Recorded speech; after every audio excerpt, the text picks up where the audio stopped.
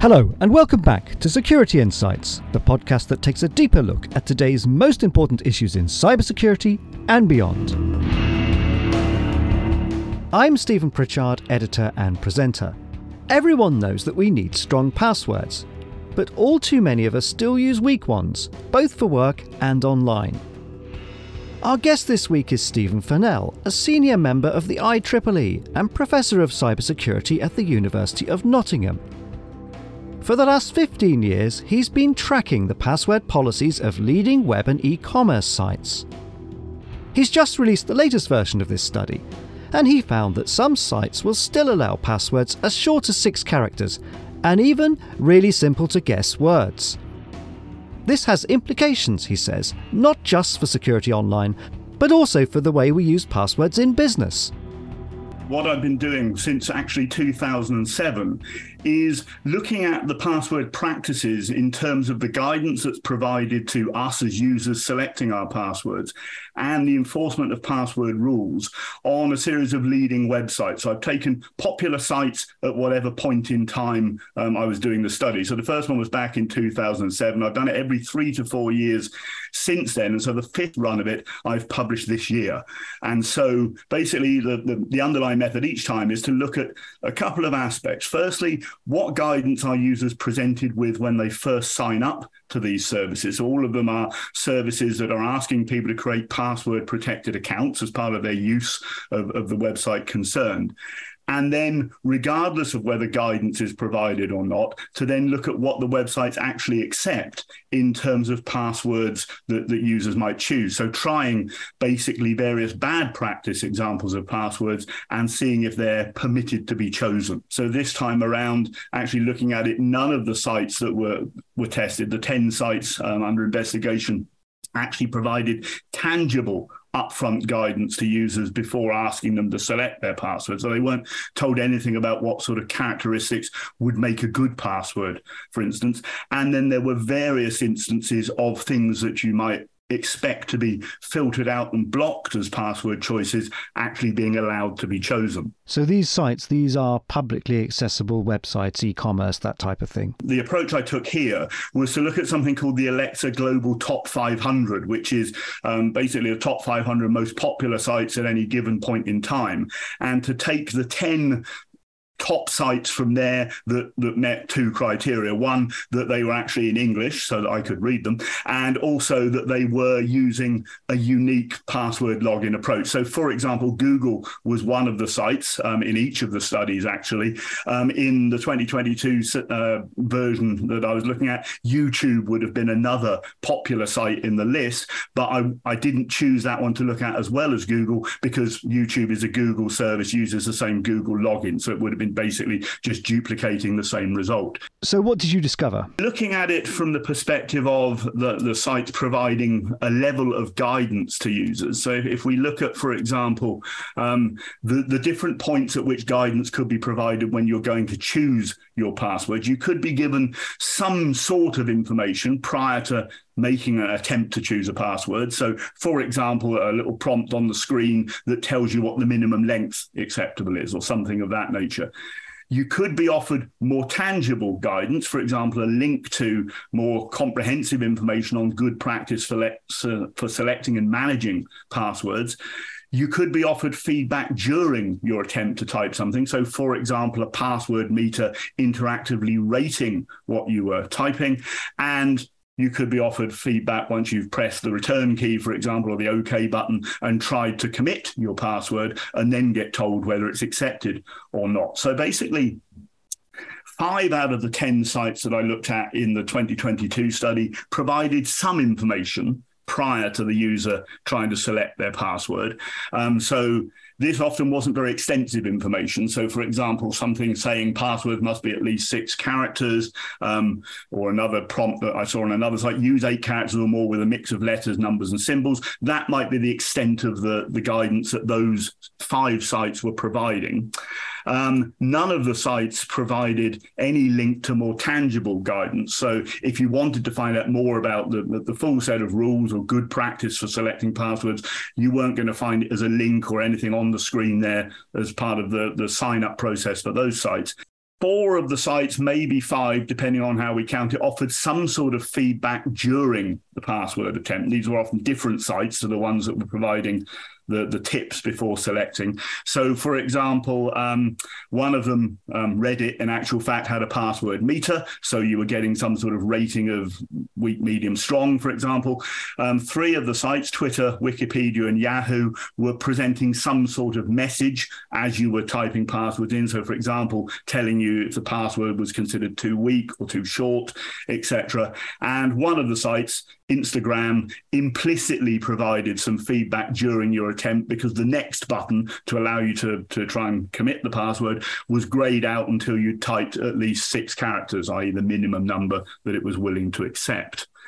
And then the majority of the sites, 7 out of 10 of them, offered post-attempt feedback. So you were only getting told anything about what you might want to consider with your password after you tried something and it wasn't accepted. And so you're getting information such as read the guidance from Facebook, for example. It would tell you if you'd put in something that wasn't considered sufficiently strong, please choose a more secure password. It should be longer than 6 characters, unique to you and difficult for others to guess. Well, that information could, arguably have been presented on the screen underneath the password box before you type anything into it, but you're only getting it after you've gone through the process of making what was apparently considered to be a weak choice and then being sent back to the drawing board to start again. Other sites perhaps gave some feedback which wasn't necessarily very informative. So at least Facebook is at that point telling you the minimum length and giving you some tips about being unique to you, difficult for others to guess. In the case of LinkedIn, for example, the message you would get is, please enter a more secure password. If you've already entered something that wasn't secure, perhaps it's because you don't know what secure is or what the site is actually looking for. And similarly, Reddit in that context, even it has the password meter, so it's already giving you some feedback to say it's not a good choice. But if you try and commit that password anyway, it will tell you that password is unacceptable, but won't tell you why and won't tell you, for example, what you ought to be aiming for to make it better. So there's some level of feedback, but it's arguably not very useful to the user who is presumably trying to make a good choice and not to stall themselves in the process of going through lots of bad decisions and perhaps feeling frustrated as they're told they're not doing it right, but not being told how perhaps they should do it right. What are the consequences other than the user being frustrated?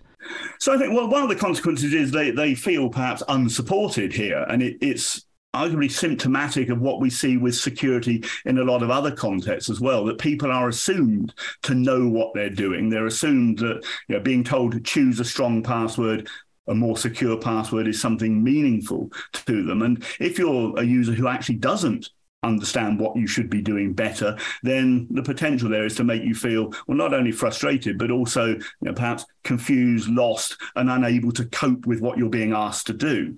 And in this particular case, I mean, it's okay, passwords are here, there, and everywhere, and arguably they're something that people are meant to be familiar with. But quite clearly, from what we see in the myriad different surveys that come out and the reports of password breaches that show what the weak passwords were, or the common passwords, that people are choosing passwords that are predictable, that would be considered to be weak, and they are doing so perhaps because they're being allowed to do so fundamentally, but also perhaps because they don't know any better, or it's not been properly explained to them why a better choice or a stronger choice would be more appropriate. And so we're in the situation of allowing bad practice to perpetuate and not doing the little nudges that would be useful to actually support people in understanding and perhaps then doing better. In your view, though, are the requirements that these big sites are asking for actually stringent enough? No, and that's the next thing, to be perfectly honest. I mean, one aspect is what guidance, if any, are users given? And the next level is, well, okay, regardless of whether people are given guidance up front or little tips in response to bad choices, etc., what do the sites then actually allow? And that reveals its own interesting sort of set of results, so to speak. And there are a number of tests that I applied to each of the sites to see the sort of things that they would or wouldn't permit. And so one of the fundamentals is, well, what's the minimum length that a site will accept as a password? And Okay, so one good finding, shall we say, compared to when I first did this study back in 2007, is that all of the sites now had some sort of minimum length. Back in 2007, a couple of the sites would have accepted a 1-character password and been quite happy with that. Now, a password length of 6, which really isn't adequate in this day and age in terms of password cracking tools, etc. A minimum length of 6 is what 4 of the sites accept. And in the other cases, it's 5 of them, it's a minimum of 8. And in the case of Yahoo, it varies depending on the complexity of the password you choose, i.e. whether you've got multiple character types, as to whether it will allow a 7-character password if it's mixed character types, or 9 characters as a minimum if it's all the same type of character. But even there, if you look around at guidance in other contexts, in organizations, for example, we're getting told more typically that passwords of 12 to 14 characters are the better baseline to be using. And if we look at password generation tools, etc., then they're going even beyond that. And so, the minimum lengths that are being accepted here, you can understand why in some of the cases that, for people trying to commit things to memory and dealing with a wide population of users, perhaps 8 characters is something that people are believed to be able to cope with. But it's not providing particularly strong security at the front door in this day and age. If you're looking at the password strength requirements, but also the guidance, and I think this is very key here, it's not saying to people, you must put in a 6-character password. It's saying to them, your password should be at least 6 characters. The problem is that there's no incentive for the end user to pick a stronger password than the minimum. So is that something you feel could be communicated better, or perhaps we talked about providing links to external sites and so on, that they're not doing that? Is that something where a degree of user education is required, or actually should they just bite the bullet and say, actually, we need a 12-character password with non-alphanumeric characters in there because that's the only way we can safeguard our sites and ultimately our users' data? I think it's a combination of both. I mean, certainly you do want to, or we ought to be wanting to educate users in order to make them understand why these requirements are being put in place. And as you say, the prompts and things where they're provided to tell people it's at least 6 characters, and many people will then think, okay, 6 characters is enough. And we see that in terms of the lists of common passwords that have been published over the last decade or so by Splash Data and now NordPass, that the topmost choice, so to speak, in the common password list is 1, 2, 3, 4, 5, 6. It satisfies the minimum length of 6 characters, but it's not a particularly difficult one to guess, so to speak. I think providing a means for people to be educated about it ought to be something on our minds. And I think possibly the challenge for some of these sites is that they're assuming that people have been educated somewhere else, so it's not their role to be providing that education because somebody else ought to be doing it. Not clear on who that somebody else ought to be. My view is these are leading sites that are in a very good position to encourage and promote and set a standard for good practice, and they're missing an opportunity to do so. As to whether we'd suddenly want to jump to 12-character passwords and get them to bite the bullet, as you say, well, I think the challenge there is that that is equally likely to frustrate the existing user community, who then find themselves having to change their passwords. It might be easier with some of the new people signing up. But again, if it's accompanied with appropriate contextualization to tell people why this is important and the level of protection that it will give to their account as a consequence, then there is perhaps a good argument for it. Have the site operators become more diligent around rejecting certain types of password that don't meet criteria or just too simple to guess? So 1, 2, 3, 4, 5, 6 password, those type of ones that come up time and time again. So to a degree, yes, but it's by far from consistent and by far from perfect. I can tell you a few more then of the tests that I was applying in each of the cases here. So one of the things that I was looking at, if I just go through the list that I've got here, I was checking to see if the site prevented the user from using their surname. for example. Now, in many of the cases, the sites as part of sign up are asking you for your name, your forename and your surname, etc. We know from sort of anecdotal experience and past evidence that people do use their surname as their password, and many of the sites, 7 out of 10 of them, in fact, don't prevent the surname from being used. In some cases, it's because they're not asking for that information as part of the sign up, so they can't explicitly test for it. But 3 of the sites do ask for it and then do include that in the filtering to make sure that it's not being reused. And so, the point I would make there is if 3 of them can do it, why can't 10 of them do it in this context? Do they prevent users from using their user ID as their password? Again, something we know that people have a tendency to do if given the opportunity, because it's easy to remember. So if the site is asking people to sign in with their email address, I use their email name to proxy for the user ID. If they were selecting a user ID in and of itself, I was checking whether that was accepted.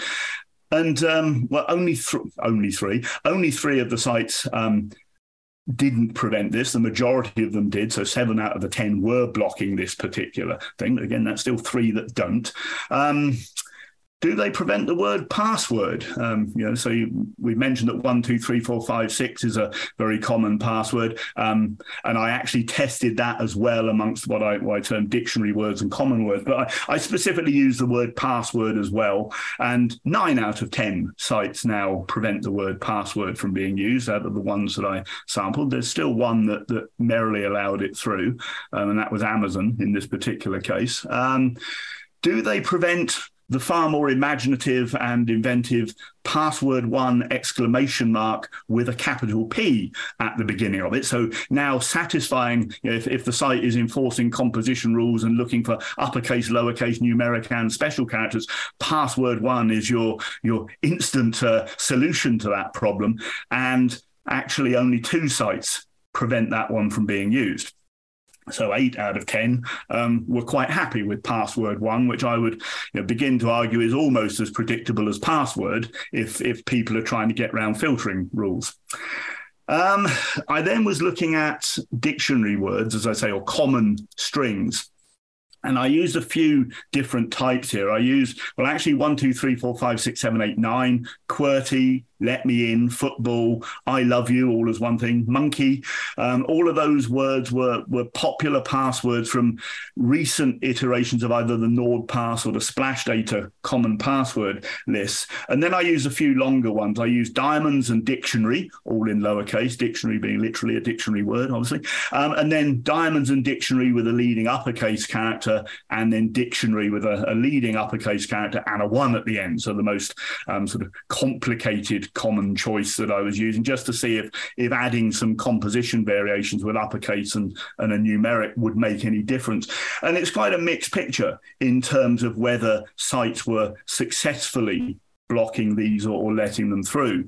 So, for example, just at the extremes, Amazon filtered none of them. It allowed all of those to be used as password choices if you wish to, whereas Yahoo prevented all of them. And then all of the other sites that I looked at, and I realized I've not named all of the sites in one go. So the 10 sites in this run of the study were Amazon, Facebook, Google, Instagram, LinkedIn, Microsoft Live, Reddit, Twitter, Wikipedia, and Yahoo. So all of them have an option for users to, or a necessity in most cases for users to have a password-based account to use them, Wikipedia being the exception there, but it still has a sign-up option. And I say, Facebook blocked almost all of it. So dictionary 1 with a leading uppercase D and a 1 at the end was the one that it allowed through. And similarly for Instagram, Google allowed dictionary with an uppercase D as well, without the 1 on the end. And it was the other sites were a little bit more permissive with various of the other things that they allowed. And in some of the cases, I think the reason was also because, for example, QWERTY, if you've got a site that's or what else was there? Monkey, for example, both of those are 6-character passwords. If you've got a site that's insisting on a minimum length of 8, they're going to be blocked by the length restriction, not by any need to filter the dictionary words. So some sites were ending up blocking things indirectly, whether or not they were using a filter list for common words. So that one was something that was still quite variable amongst the sites. But we can see, for example, from the fact that Yahoo manages to block all of them, that it is feasible to do it. It's just many of the others weren't.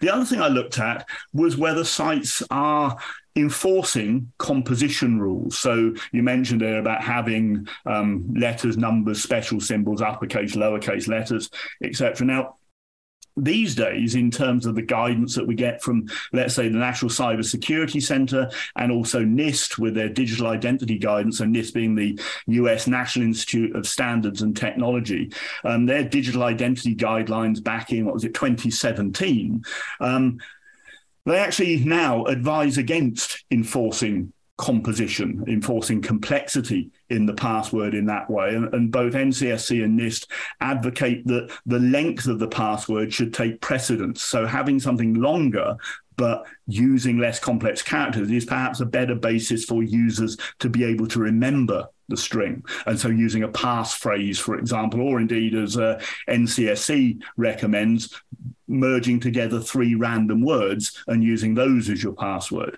And so I was looking to see whether sites were now enforcing composition, and only one of them now, it's quite a difference from early years, only Microsoft Live was requiring users to have multiple character types in their passwords. I mentioned earlier that Yahoo lets you use shorter passwords if you use more complex strings, but it doesn't require you to have that complexity. If you're using just one character type, you just need a longer password, which sort of goes along with the guidance.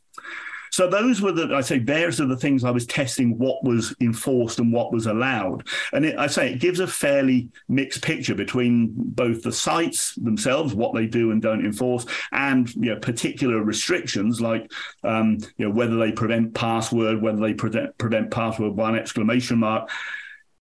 There's no consistent everybody does it well in terms of those responses. So we're seeing some changes, and some of those changes reflect different thinking about how passwords operate. So as you're referencing there, NCSC and NIST guidelines saying, well, actually, the memorability of the password is probably more important than having something which is complex and shorter, but the user is more likely to write down and reuse. So that's where they're driving at from. In terms of how they develop this technology, we are seeing more requirements for two-factor authentication, for example. So are we likely to see another iteration, another jump forward where actually more sites will make two-factor authentication obligatory? Yeah, so this again is sort of interesting in the sense it's one thing that certainly has changed over the 15 years and the 5 iterations of the study is now almost all of the sites have an option for, they vary in what they call it, two-step, two-factor authentication to be applied to the user's account. There is little obligation to use it, and in many of the cases it wouldn't be obvious to the user that this was available unless they actually went into a few levels deep into the account settings to see that there is actually something there they can switch on. There could certainly be more in terms of promoting it to users, say, hey, you use two-factor authentication in other contexts, we're sure you can apply it to this account as well. I think in some cases we've seen I think if I remember rightly, Google, for example, turning on two-factor authentication for accounts that haven't been used for a while and to add additional protection to them the next time they come to get used. But it's certainly not a case that we're seeing two-factor authentication as a requirement across the board yet. No, and again, I guess I'm not trying to put words in the mouths of these companies, but I guess some of that is trying to avoid creating barriers. And they say they're trying to do e-commerce and similar. They want convenience, and two-factor authentication can be actually quite inconvenient depending on how it's set up. Is your expectation that more sites will give that option? And if they are doing that option, perhaps they should do a bit more to publicise it, because it is a powerful tool. Yeah, certainly. I mean, a couple of things there. I think you're absolutely right that the reason it's not being made a requirement is because it's then a disincentive for people to sign up and be a complication when people then want to use the services. If at least there's a two-factor authentication requirement every time somebody logs in, and I think that also, to be frank, is why we're seeing less upfront guidance being provided to users and less enforcement. Because again, at this stage, what they're looking for people to do is to create an account, to sign up, to become a user of that service. And the more you put in their way in terms of, well, your password needs to meet these requirements, etc., and putting that distracting information in front of users, perhaps that will be a disincentive for them to sign up. But certainly, yes, going back to the other part of it, I would hope that there would be more opportunities for people to have the option for two-factor authentication, and more promoting reminders for people who haven't then enabled it from the service providers to sort of bring it to their attention that there is this feature and it's easy to enable, so to speak. I suppose the other factor is that having two-factor authentication then creates that requirement for somebody, for example, to have their phone with them to generate or receive the one-time codes, etc. So there is that additional complexity to the process of logging in compared to something that you can, type in quickly or even have committed to your browser or your password manager to populate for you. What, though, can we learn from all this in terms of how we operate passwords at the enterprise level? And there are, of course, plenty of sites that people use on a regular basis that are not in that list that you have. They're not as big. But I still come across sites, for example, that actually don't allow a stronger password than so many characters, which strikes me in this day and age is entirely wrong, or it will reject certain non-alphanumeric characters and not allow that complex password to be used. This is part of the premise of the study, actually, that what these sites are doing, being very prominent, well-known, leading sites in the field, they are likely to be seen as the yardstick that other websites and also organizational services would use to judge, what ought we to be doing? So, you could have the situation that they say, yes, if this is acceptable to these leading players, then it's perfectly sufficient for us. Or, I think perhaps less likely, but they could use that as, okay, this is an established baseline, let's immediately push beyond it and realize that we might be able to get more out of our users than that. I think, you mentioned about the odd restrictions that we find, like, for example, upper limits on password length, which I've just found in the past, I'm sure you've encountered the same, that when you do things like sort of browser-generated passwords and all these other sort of automations and conveniences that have been introduced to try and make it easier for us to use passwords, you then come across some websites that, yes, they won't allow a browser-generated password or password manager-generated password because it's too long, or it doesn't include the right type of characters, or it includes characters that the site doesn't permit. And so I suppose a lesson for organizations where they're more in control perhaps of what they're doing is to think about the logic of some of the rules and restrictions that they do or don't enforce, and also to ensure that that is accompanied by some means of helping users understand what they ought to be doing and why they ought to be doing it. So what does good look like and why is that good?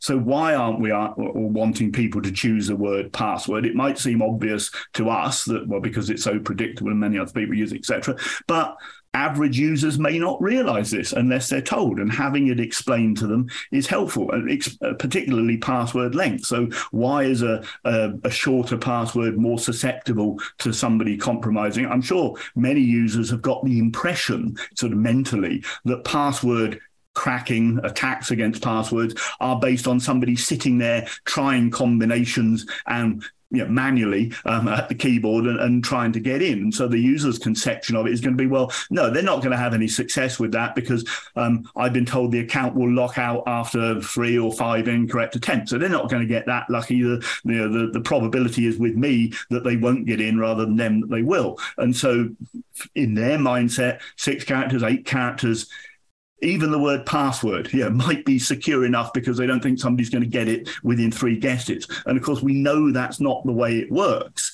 but we know that because we're in this domain, whereas the many thousands, millions of people that we're expecting to make password choices don't know that. And the one thing that I guess isn't explicitly covered in this survey, because there's no way that you can model it, is the question of password reuse and the various password wallet organizations, browser companies all say don't do this, don't reuse their password. Even Apple shows you now on its settings application that if you've reused a password in more than one place, that's still good advice. But again, it's not something that you could necessarily test because they wouldn't be able to know. So that comes back to that question of education. Do you still feel yourself as a researcher in this field that actually that is one of the steps people can do to secure their digital identity online? Absolutely. So avoiding having the same password across multiple services obviously is reducing your exposure. I mean, it's the classic all the eggs in one basket. If you've used the same password in multiple places, somebody's acquired it from one compromise, they've got the opportunity then to breach you in different locations. I mean, one thing I did in the earlier versions of this study that I didn't repeat for the 2022 version was looking at whether some of the sites prevented you from reusing an old password that you used on their sites in the past. And again, it was variable results as to whether you could reuse an old password. So just people who are changing and then going back to things. But no, across the sites, no, there's no way to measure it in this context. But as you say, certain things like Apple devices will give you notifications as to whether your password that you've stored in your keychain, for example, is the same password that you've stored for other services as well. Stephen Fennell of Nottingham University and the IEEE on the need to promote good practice for passwords and how raising awareness of measures such as multi-factor authentication can improve security for everyone online. That, though, is all for this episode of Security Insights. We'll be back on October the 5th when we'll be looking at DDoS attacks and how they've increased in line with global tensions. We do hope you can join us then. Meanwhile, you can catch up on past programmes on our website securityinsights.co.uk and of course on iTunes, Google Podcasts, Amazon and Spotify. Thanks again for listening.